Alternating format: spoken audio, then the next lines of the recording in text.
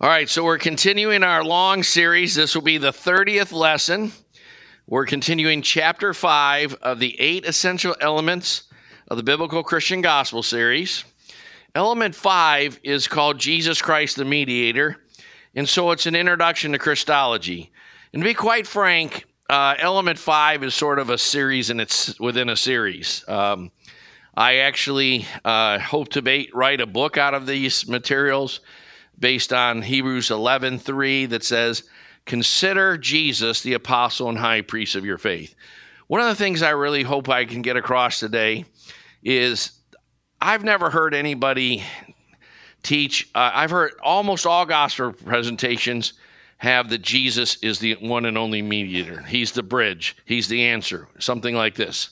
1 Timothy says that there's one mediator between God and man, the man Christ Jesus. And obviously the Christian faith falls or rises on Jesus. We've highlighted Matthew 16, who do people say that I am?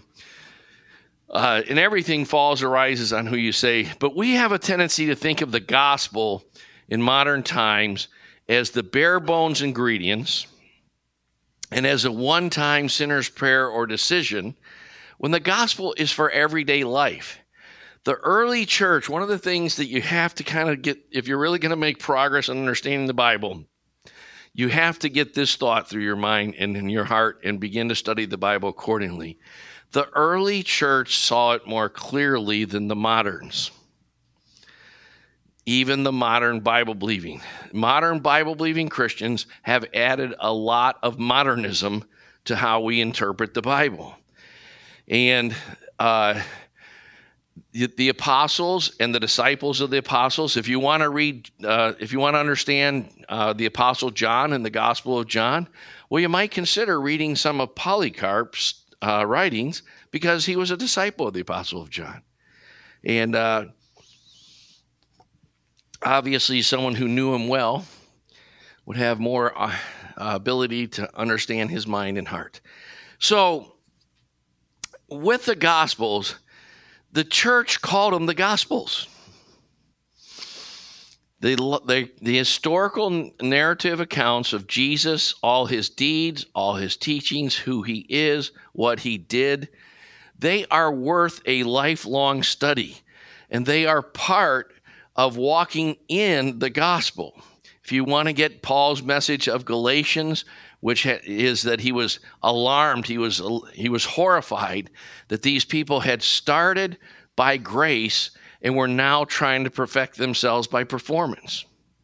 They had received the Spirit by hearing with faith, and now they were trying to perfect themselves by performance-based works, instead of works that come out of the grace and Spirit and resurrection and life of Christ.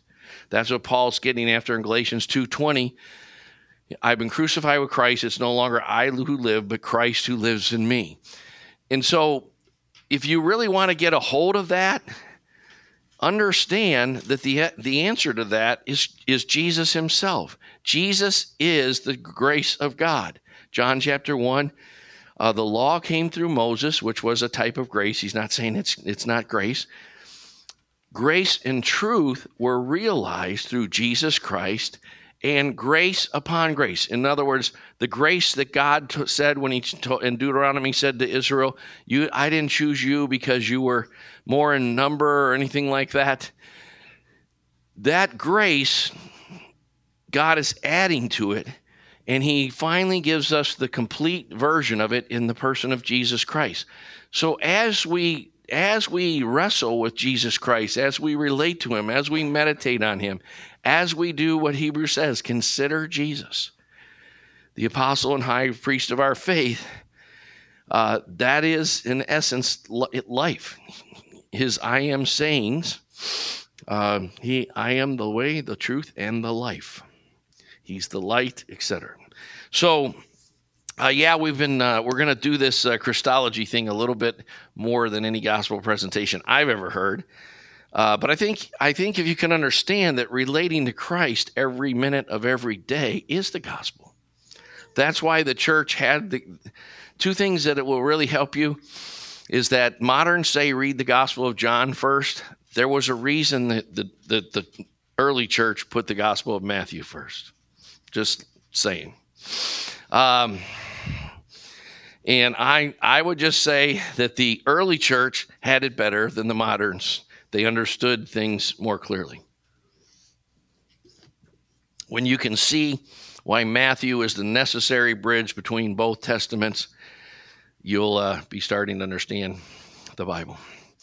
And the other thing that the early church had right is the foundation of our faith is not the didactic teachings of the epistles, but it's the historical narrative of the person of Jesus Christ.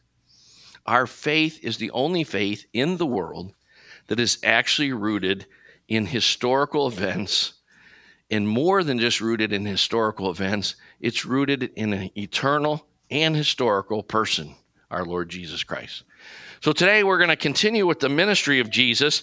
If you want to look in Roman numeral 4 on your outline on the front page, you can review what we've covered in parts Roman and element 5A through J, and or A through I, I'm sorry. And last week, part 5I, we began to look at the ministry of Jesus, and we talked about the things that he proclaimed or he declared. Sometimes when you read some English translations, it'll use the word preach. I like to always take that back to the Greek and retranslate it, announce, declare, or proclaim, because we tend to think of preaching as something that we do behind church doors with a guy with a funny tie on, and only to the Christians. And we think of an evangelist as someone who comes to the church every once in a while for 3 or 4 days, and we have a revival, and the evangelist tries to convert the Christians into becoming real Christians or something. And then people who are 12 go down for the 37th time to receive Jesus, because anyway, so a lot of you laugh because you've been there. I actually ask people who grew up in kind of a altar call, kind of thinking of Christianity, like, how many times did you go forward, and how many times before you went forward did you start to think that maybe you really had received Christ or something, and how many times before you started to understand anything about Christ and the gospel? That's our appeal the last couple of weeks for gospel-centered catechism. Anyway, so last week we looked at Jesus' declarations, and there's 3 things that he declared right there in the synagogues and elsewhere. We talked a little bit about the life of the synagogue. Jumping out to Roman numeral 5, I gave us 2 preliminary reminders. The magnitude of Jesus' ministry, John 21 through 25. John ends his great treatise of the historical narrative of Christ and his deeds and teachings by saying, many other things Jesus did, and I suppose if all of them were written in a book, not even the world itself could contain the books. Kind of a awesome statement, really. And then we looked at I just reminded us of something we've taught several times in this element 5, that Jesus is very clearly stating that he is the model, he is the pattern.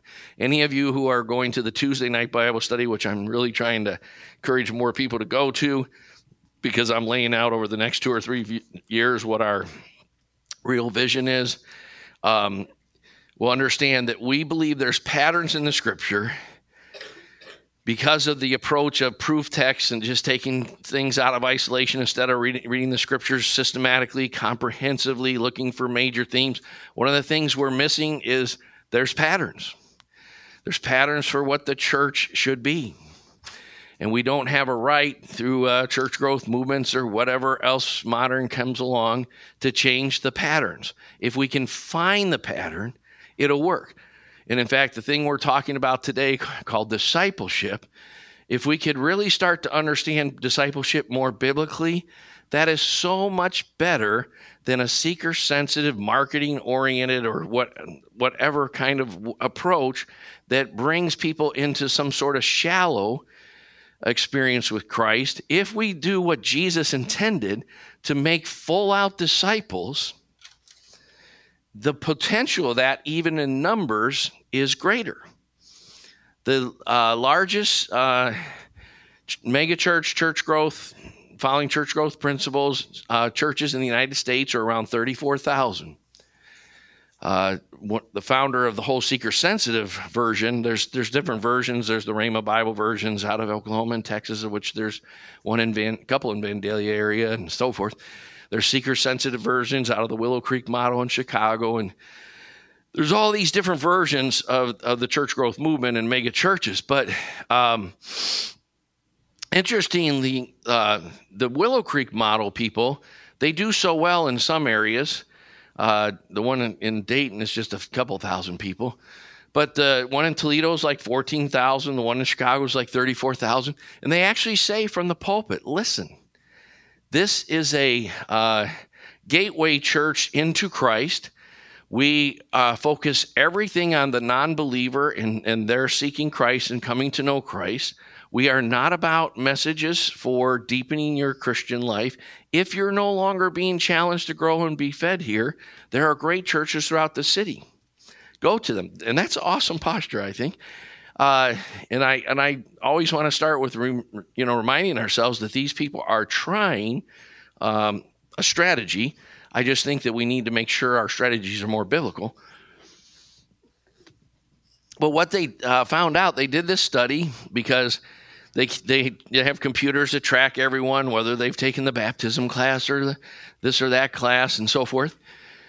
And they knew that there was this massive turnstile thing where thousands of people left as much as thousands came. And the idea was to get more people coming in this turnstile than were going out of the turnstile, and to not watch the back door, so to speak. So if we pick up 100 this year and we lose 90, it's a good year.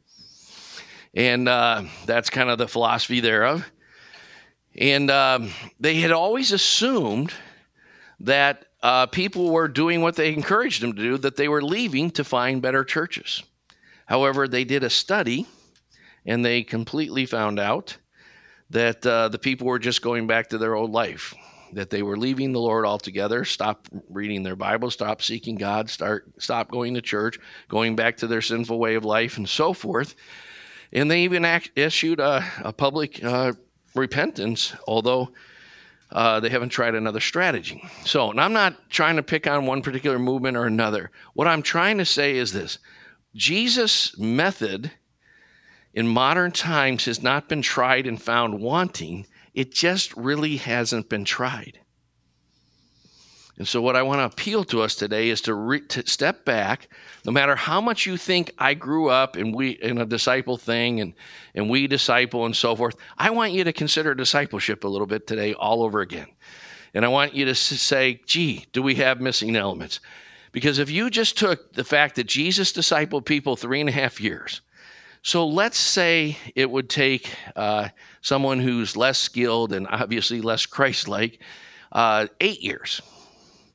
And then the two of us made disciples the next 8 years, and then the four the next 8 years, and the four, the et cetera, et cetera. In a couple hundred years, that would be all over 4 million people involved.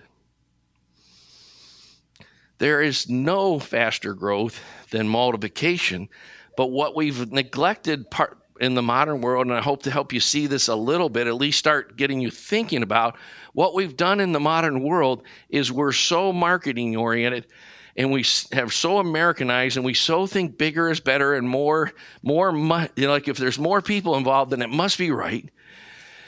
And if it has a nicer building, if it's dressed nicer and has better cars in the parking lot, we have these kind of assumptions in American culture. And I don't hear anyone really saying, hold it. Let's forget about quantity for a little bit. And let's really, really, really, really, really, I mean really, I really, really mean really, think about depth, clarity, quality, reality. How far are we taking people in Christ? Because I believe that there's kind of a place you arrive in in the things of God once you're properly founded, where you'll walk with God for a lifetime, where 100% of people who reach that point will walk with God for a lifetime. I believe that's, in fact, what the perseverance of the saints doctrine is all about. So let's re-examine some things about discipleship first today. I tried to get that in, like last week I just tried to bite off more, so I had 5 minutes at the end, tried to throw out a few things about discipleship. So I just decided we'd just do discipleship over again this week, because I had bit off more than I could chew last week. I want to talk about three things: leaving and cleaving, three kinds of discipleship, and three ministries of all disciples. Number one, leaving and cleaving.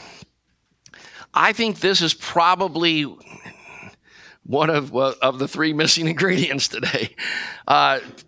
So many Christians I talk to have never properly left their old values, their old priorities, their old relationships, their old way of life, their old attitudes, their old motivations. They've never really been converted by the cross of Jesus Christ. And I want you to see something about how Jesus calls disciples. You must leave. You must be severed from. You must renounce. A New Testament word that's never talked about is renounce. And renounce means to disown, disavow, break all loyalties with, all covenants, make new covenants, make new agreements, leave completely behind. If you were going to translate it into renounce, if you wanted to put it in modern terms, it would mean to have no shared files, no connectivity, no way of getting there, and that sort of thing. So most important, very important.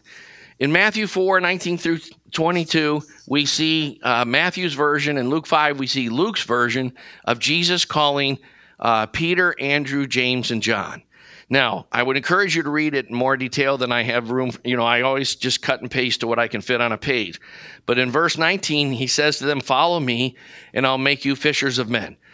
Now, again, reading the reverse negative, if you are not taking seriously becoming a fisher of men, then you're not a follower of Christ. You may be religious, you may be going to church on Sundays, but you're not a follower of Christ until you are taking seriously the idea of becoming a fisher of men. Now, there's people who watch the games. Bradbury helped me get a nice TV so I could watch the games better. But I don't have any football equipment. I certainly don't have a football body. I'm not in shape enough to play football. I haven't played football since I was 35 years old, which is back when the Earth's crust was still cooling. Way before most of you were born, actually, and or at least many of you. And so I'm a football fan. And that's kind of the whole point of what we're struggling with in Christianity today. Like, we turn people into consumers of religious services. So we like to focus on, we like the churches that have the best entertainment, the most flamboyant or charismatic speaker, the best quality worship music, the nicest light show, smoke coming out of the speakers. Well, we've had that, but not because we intended it. No, I'm just kidding. I think we had the speakers blow up in the middle of a meeting once, didn't we? Or at least they went out. But I don't think they were smoking, though. So, you can get all sorts of fishing equipment and get the fishing magazines, and I'm all for becoming a better fisherman through information and studying, but you got to go fishing if you're going to say I'm a fisherman. And so he sees these two brothers, and he tells them to follow. And concerning Peter and James, it says they immediately left the boat and their father and followed him. No, that's James and John. Peter and James. Peter and Andrew said immediately they left their nets and followed him. So the one emphasizes that they left their vocational calling, and the other is they actually left their parents.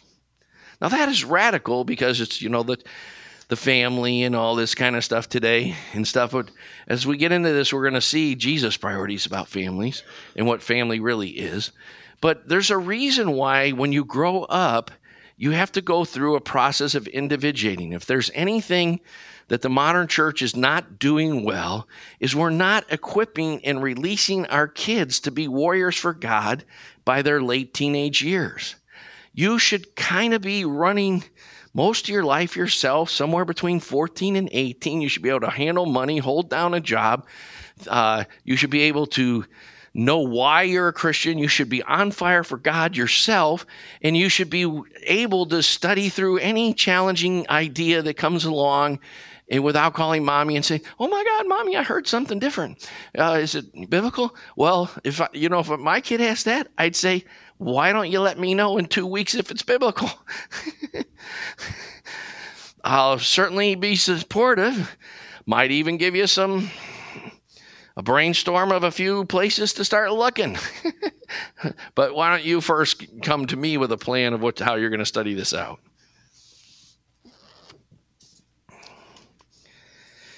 So, this leaving and cleaving thing is so important. Consider two characters in the Bible, in the Gospels. One is the rich young ruler. Right? The rich young ruler comes to Jesus and he says, "What must I do to inherit eternal life?" And Jesus says, "Keep the commandments." And the rich young ruler says, "Well, which ones?" Jesus, because he always knows what he's doing, amazing that people don't get that these are all deliberate. He lists him all the commandments that have to do with loving your neighbor as yourself, which Jesus summarized the second great list of commandments. Thou shalt not kill, thou shalt not steal, so forth. And the guy says, "I've done all these things since my youth up." And Jesus doesn't debate that. He's not like, "No way, no one can keep the law." He's like, "Okay then." Then he says, "One thing you still lack. Go sell all you have and follow me." Because Jesus knew the guy had an idolatry problem. And that idolatry problem was with money and worldly success.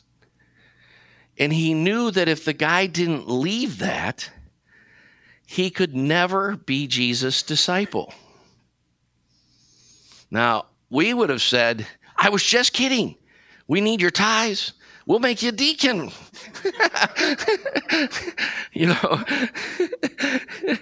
And get you a special pew and everything. Have somebody bring your coffee to you every Sunday. Jesus let him go. Jesus said, "Love you. See ya." Because Jesus loved him too much to let him walk with God on his own terms. I meet people who've been going to church all their life. They put all sorts of Jesus crud on the Facebook pages, and they have all sorts of Jesus concerts, and they know Jesus, what do you call them people? Like pop culture music Jesus people, but they don't know anything about God or Jesus, nor is their heart submitted, because they've never really taken seriously following Jesus, including some of the things we're going to look at about what it means to be a disciple, reading his word. You can't be his disciple if you're not a student of his word, any more than pigs can fly. Jesus made that clear. And if you don't leave certain things, you get captured by what I call the Maple Heights principle, which remind me to talk about after I talk about Zacchaeus. Don't let me go on. Zacchaeus, the guy who climbed up in the sycamore tree, was a short person. We used to have this very short girl in the campus ministry in Bowling Green. When she became a Christian, there was already like 70 people. And on our Friday night worship, we used to do it in the living room of the campus ministry house and dining room. And so we used to cram like 70 or more people into a room that was really could fit 20. And people used to say that when everyone was worshiping and people were a little bit more lively in worship back in those days, that they would go, some people would go to use the bathroom in the basement and they'd say, the rafters are swaying when people are swinging. I'm like, I'm just hoping they'll never break. And, well, she was this short little lady, and so she used to actually get in the back and stand on one of the chairs so she could see the worship song. Then I always called her Zacchaeus as a result. But, he wanted to see Jesus. And then Jesus, because he hadn't read, How to Win Friends and Influence People, and he apparently didn't have American manners sometimes, he said, Zacchaeus, I'm coming over to your house for lunch. You just invited me. I do that with John Gray all the time. Just show up. How's it going? Got any food?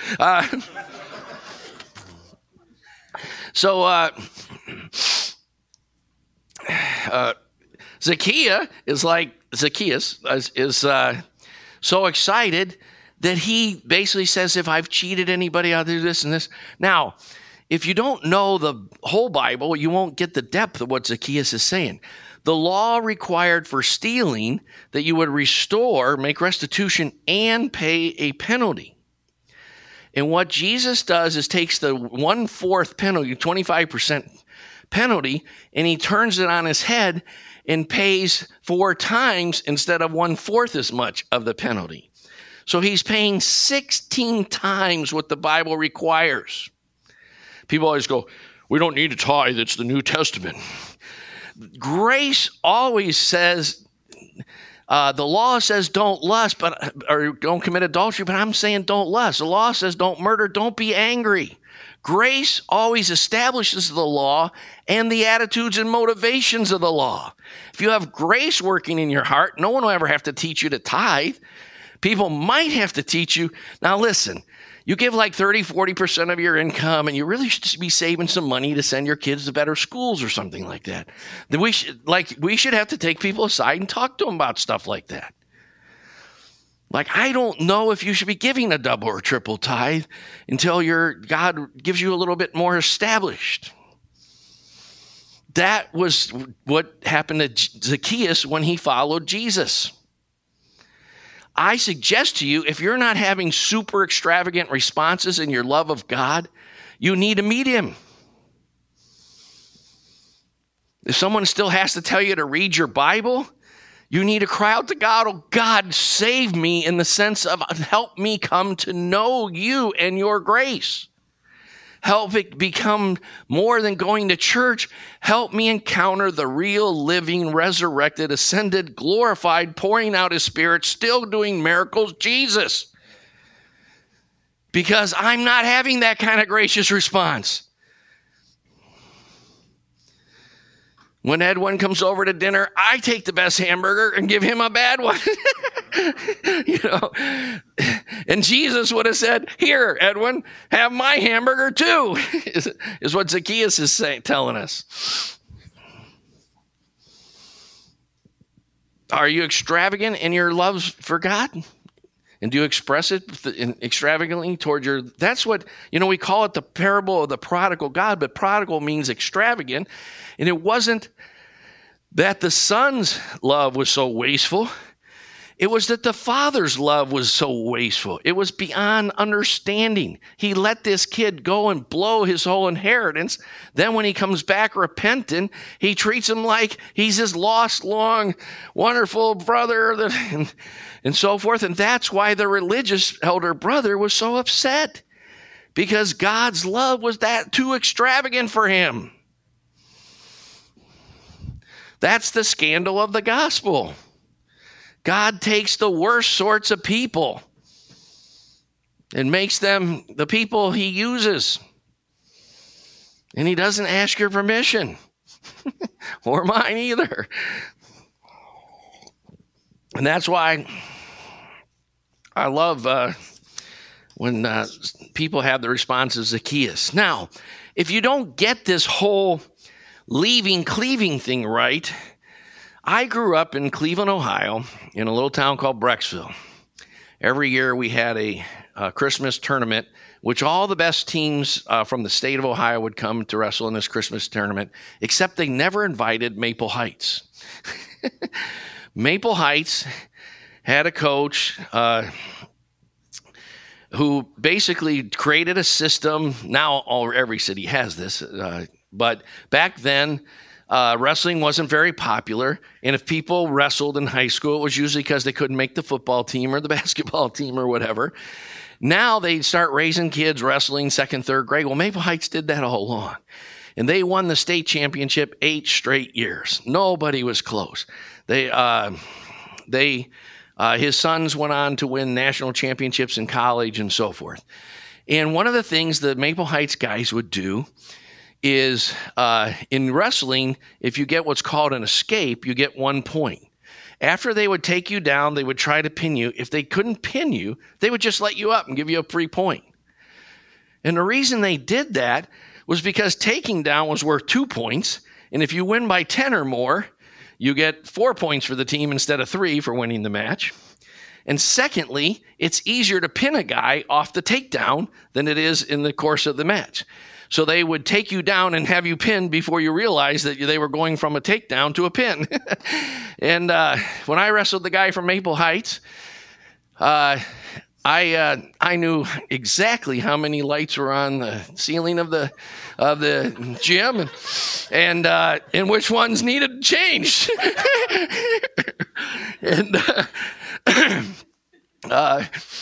But I didn't get pinned because I got pinned once when I was in 10th grade, and it was so embarrassing. I decided to build up my neck so much that I would actually work out in practice by having our 250-pound heavyweight sit on me, because I wrestled 98-pound weight class. Hard to believe that now, huh? I'm more than twice the man I used to be, but I built up my neck so much that I could just hold somebody up from not touching my shoulders with my neck for 6 minutes. I couldn't be pinned, and I never got pinned again. So pretty much, I got 1 point when I wrestled the guy from Maple Heights. I lost 12-1 because he let me back up because he was having trouble pinning me.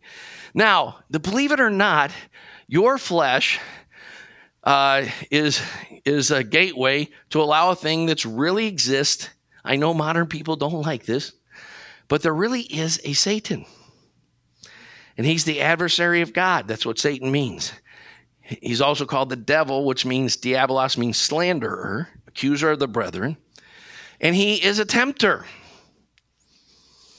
And he will actually allow you to have the impression that you're starting to make some progress with God, so he could just take you back down again whenever you start to share with someone, then you just blow your testimony or whatever. Whenever the church starts to grow, then a whole lot of people fall into sin and fall apart. And the issue is, have you completely left the old? Fill in your name. And believe me, that is the number one thing in becoming a disciple. You've got to die to the old John Bradbury or Anvesh or Josiah or whoever. Fill in your name. And Jesus said, the ruler of this world comes and he has nothing in me. In other words, he can't take me back down again. He can't take me down at all. I'm going to let him think he's taking me down, and then I'm going to pin him. Let's move on. Luke 5, they left everything behind. John 14, I just quoted that. So let's move on to 3 kinds of discipleship. You get what I'm saying about this leaving, cleaving? Gosh, I might have to stay on this a couple more weeks the way it's going. 3 kinds of discipleship: information, formation, impartation. We have a saying, character before charisma. I believe that the gifts of the Spirit are for today. I believe God gives people all kinds of gifts. But your gifts will actually eventually sink you if you don't have the character to withhold them. Many a sports star tells us that these days. Musicians who can't stay on the top, continue to grow in their knowledge and wisdom of music and so forth because they can't control themselves. People who, there's a principle that success will test you way more than the challenge to get to success. Now, on this thing, there's information, formation, and impartation. I guess I'm not going to get to 3 ministries of all Christians because I should have watched my time better because I really want you to understand this. Most discipleship today is done through parachurch organizations. If you go to a Christian university, they have discipleship at the university. If you go to a secular university, they have groups that disciple at the secular universities. And in general, the most radical Christian groups are actually at secular universities, because at secular university, you're either going to get radical with God or you're going to lose your faith. So, but most of this is done in what's called a parachurch fashion. The Greek word like periscope, to come alongside. A parachurch group is something that comes along, that is raised up as to respond to needs that the church is supposed to be doing, but it isn't doing. Now, it's not the parachurch's fault. Don't pick on the parachurch. It's our fault. Let's become the church. So one of the great parachurch movements, for instance, was called Promise Keepers. And it was a movement that was real popular in the late 90s through, 2007, 2008. But some of you might have old enough to remember Promise Keepers. And they would pack out the biggest stadiums in the country with men and all men's meetings to worship and love God and so forth. And what they would hear is, as a follower of Jesus, you should really follow him. As a follower of Jesus, you should actually study the Word. As a follower of Jesus, you should quit cheating on your wife. As a follower of Jesus, you should quit cheating financially. As a follower of Jesus, you should be one of the best workers as unto the Lord at your job. Now, that's a great message, but what I don't understand is, why weren't these people hearing this in their churches? These people all went to Bible-believing churches, but nobody was discipling them. And so they were coming in droves to hear a message that deep down they knew they needed to hear, and they weren't hearing in today's contemporary Christianity. Do you get what I'm saying? Now, second, so I want you to know that too much discipleship, if you want to be a covenant member of Grace Christian Fellowship, you've got to have an older brother or sister that we've appointed to disciple you. That's it. We provide that for everyone. We have a leadership of 13 people who I have spent 12 years preparing to be able to do that and do it well. And we've identified 6 more that we hope to have on that team in a year or 2. And I would love to see that ministry grow. Because if you study apostles, prophets, evangelists, shepherds, and teachers, shepherds do the things that elders do, but they're not always elders. If you study all the words about elders and overseers, episkopos, presbyteros, and so forth, an episkopos, a bishop, is always a presbyteros, an elder, and an elder is always a bishop in the New Testament. Okay, there's always a plurality of these. But a shepherd is sometimes, all elders are shepherds, but not all shepherds are elders. Because a church of 100 people should have at least 15 shepherds, with 15 more being prepared. Because how are you going to take care of them? Discipleship is nothing else except spiritual parenting. The reason we try as much as possible to make the leadership team married couples is because we want you to see a fine example of a husband serving his wife and kids being brought up the right way and all these kind of things. Now, we have some single guys that do it because we just have the need. And some of the single guys are really mature, good guys. But And we have some single ladies who do it as well. But discipleship should be done in the church according to the Bible. It was Jesus' model. We've got to try his model and do it.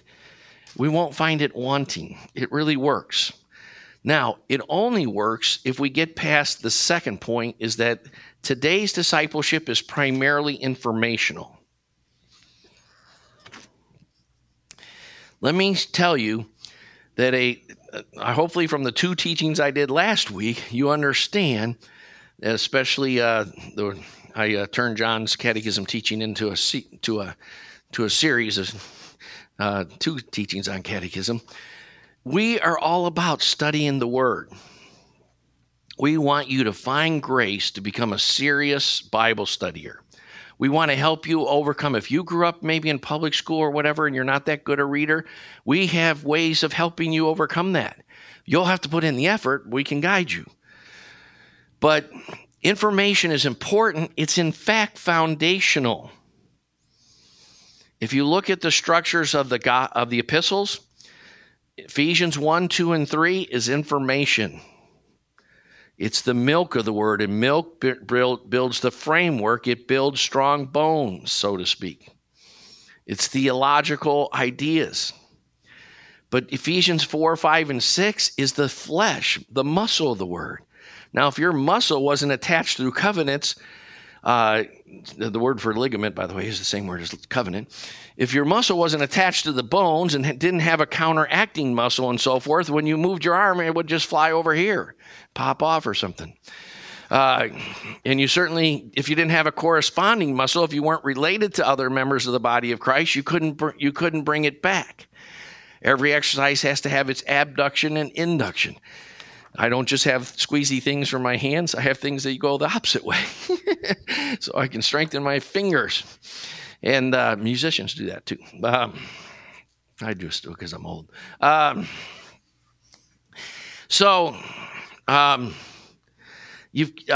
Information is important. But the information is so that you can build the muscles of it. That's why in Romans 1 through 4 is Paul's first argument for the gospel, metaphysics, what it's all about. Romans 5, 6, and 7 is his second argument. Romans 9, 10, and 11 is his third argument. Romans 12 through 16, he tells us what to do as a result of all that. Colossians follows the same pattern. The first 2 chapters are all milk, theology, so forth. Second 2 chapters, how should you live it out? So, information is important. Jesus taught information, but one of the things you need to understand when you read Jesus is that his teaching is also formational and impartational. Now, I don't have time to go into it, but in Matthew, I just listed some of the great informational discourses of Jesus. You can read them for yourself. I gave them to you. If you want, I have a whole list out of John to give you that's even longer than the ones out of Matthew, but I didn't have room for it on the page. You can email me, and I'll send them to you. John 5, let's talk about what Jesus said about information. You search the scriptures because you think that in them you have eternal life, but these that testify about me. So he's saying, now what scriptures is he talking about? At this time, there were no New Testament scriptures yet. He's talking about what Christians today call the Old Testament, which we ought to call the Jewish scriptures. It is the Spirit who gives life. The flesh profits nothing. The word that I have spoken to you are spirit and life. So that's to say they're also impartational and formational. So Jesus was saying to the Jews who had believed in him, if you've believed in him, if you continue in my word, the Greek word there, meno, means to abide, dwell in, continually live inside of my word, then you are truly my disciples, and you'll know the truth, and the truth will make you free. So reading the reverse negative, if you don't abide in his word, you're a false disciple, and you won't get set free, and you won't know reality, because truth is reality.